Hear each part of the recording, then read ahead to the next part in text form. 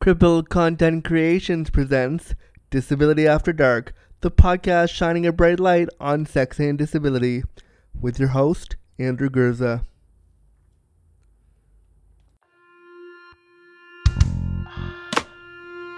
Disability After Dark with Andrew Gurza, shining a bright light on sex and disability.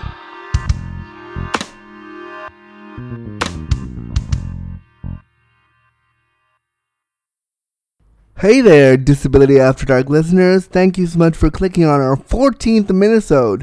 I can't believe we already have had enough content for 14 weeks of minisodes. That's amazing. And I really appreciate you writing in and telling me your disabled stories and allowing me to read them back and speculate hilariously about your disabled experience. I think this is a really cool way to build community and build some buzz for the show. Of course, your favorite podcast.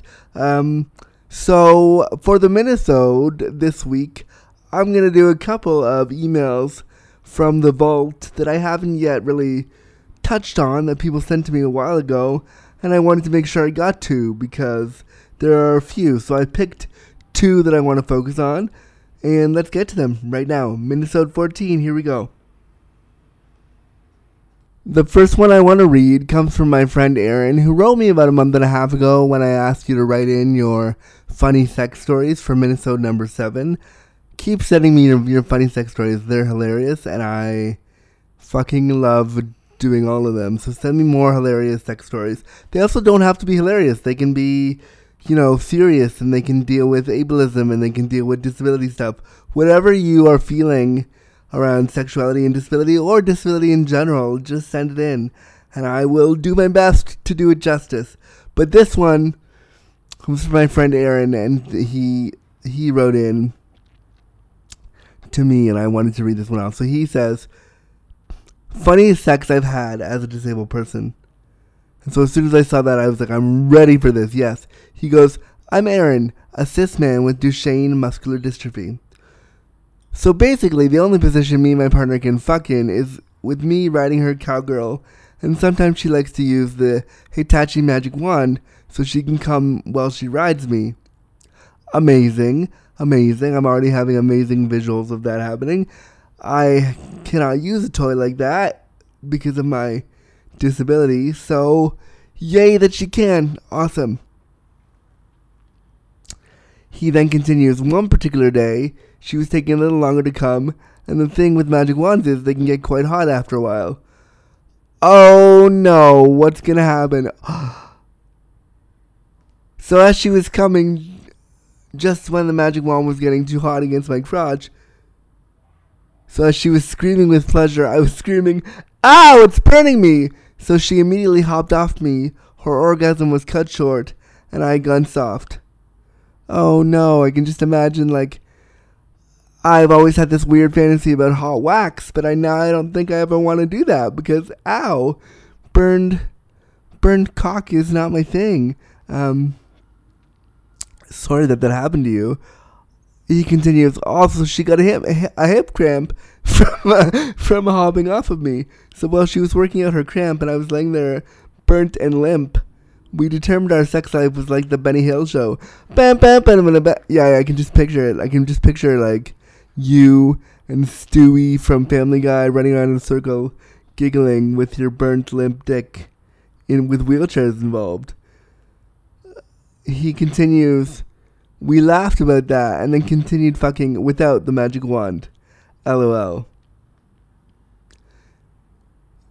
Okay, so pro crip sex tip: don't burn your genitals. I mean, that's a pro sex tip anyway, but especially when you're crippled or disabled, maybe don't use a hot wand on your genitals, because what if you can't?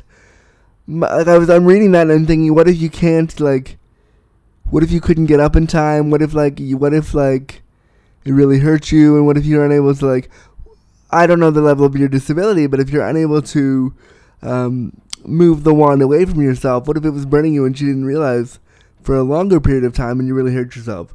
So, and then I'm picturing your partner hopping up and down from a hip cramp at the same time.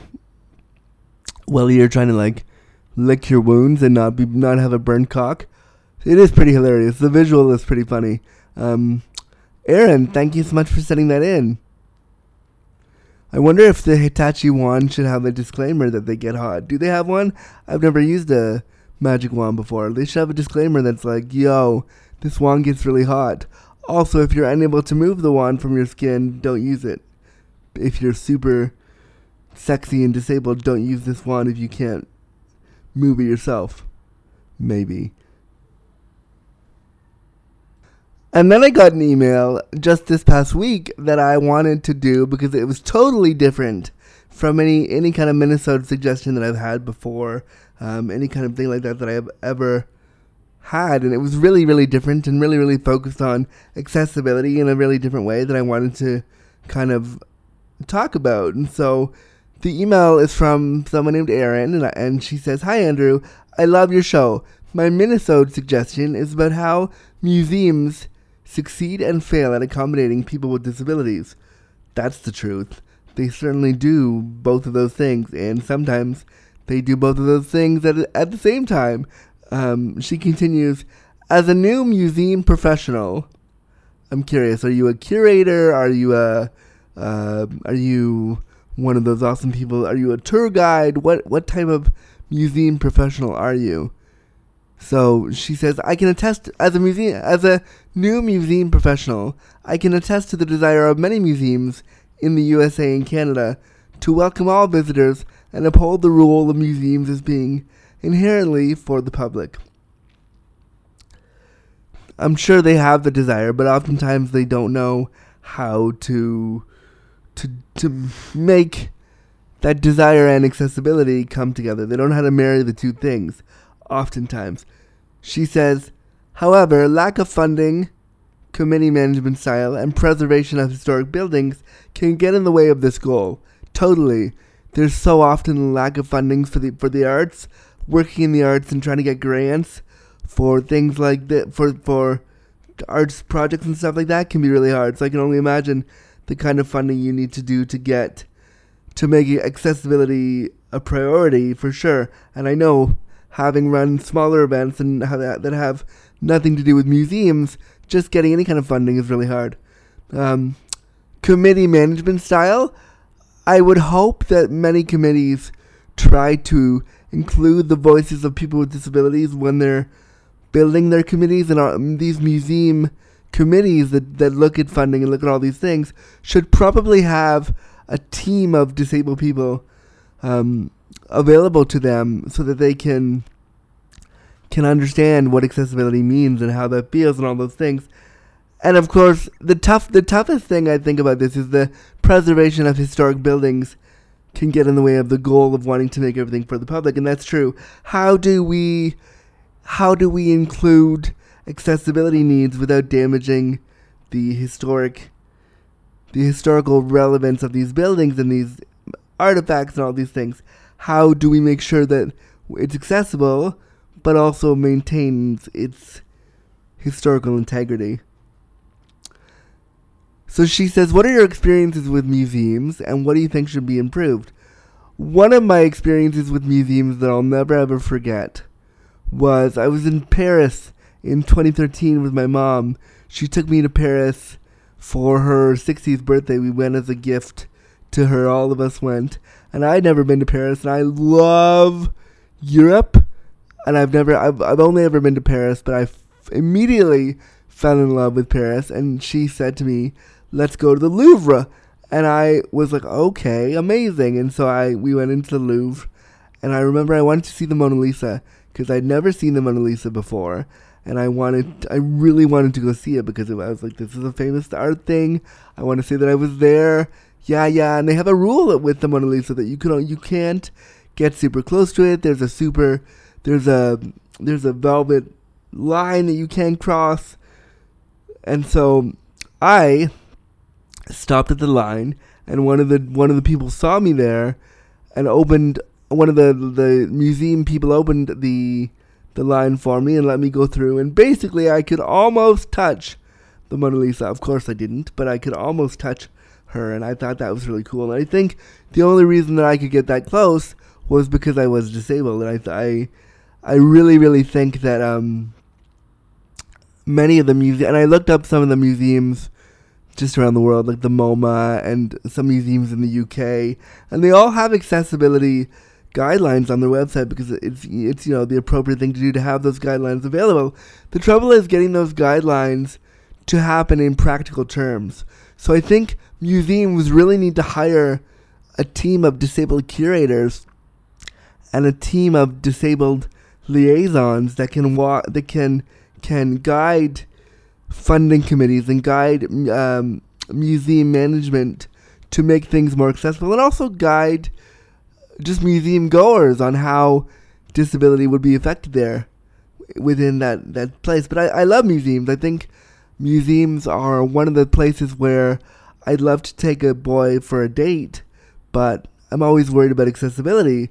And so I think that we should be consulting more with disabled people on accessibility in these cultural avenues so that we can all experience them together.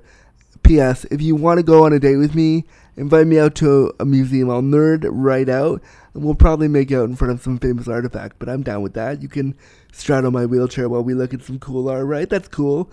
Aaron, I hope my suggestions answered your question, and thank you so much for writing in. Okay, so that's the Minnesota right there. A tiny little morsel of Disability After Dark awesomeness before our full show on Friday. I love getting these letters from you. Thank you so much for writing in. Please flood the inbox with all your stories about disability. I love the Minnesota so much, and I'd love to hear from you. So you can send them to disabilityafterdark@gmail.com and tell me anything you want, and I'll make it a Minnesota. Friday's episode will be jam-packed. I'm so excited. It's almost a 2-hour episode. I did an interview with actor AJ Murray, who's been on Speechless, who's been on Drunk History. Such a fantastic interview, and I'm so excited for you to hear. So stay tuned for that, and thank you for listening to the Minnesota. Bye! Copyright notice. Disability After Dark was presented, created, and produced by Andrew Gurza and Crippled Content Creations, with music by Chris Ujiuchi. Any and all materials, including graphics, audio recordings, and music, are property of the owner and cannot be used or distributed without express permission. Copyright Crippled Content Creations 2018.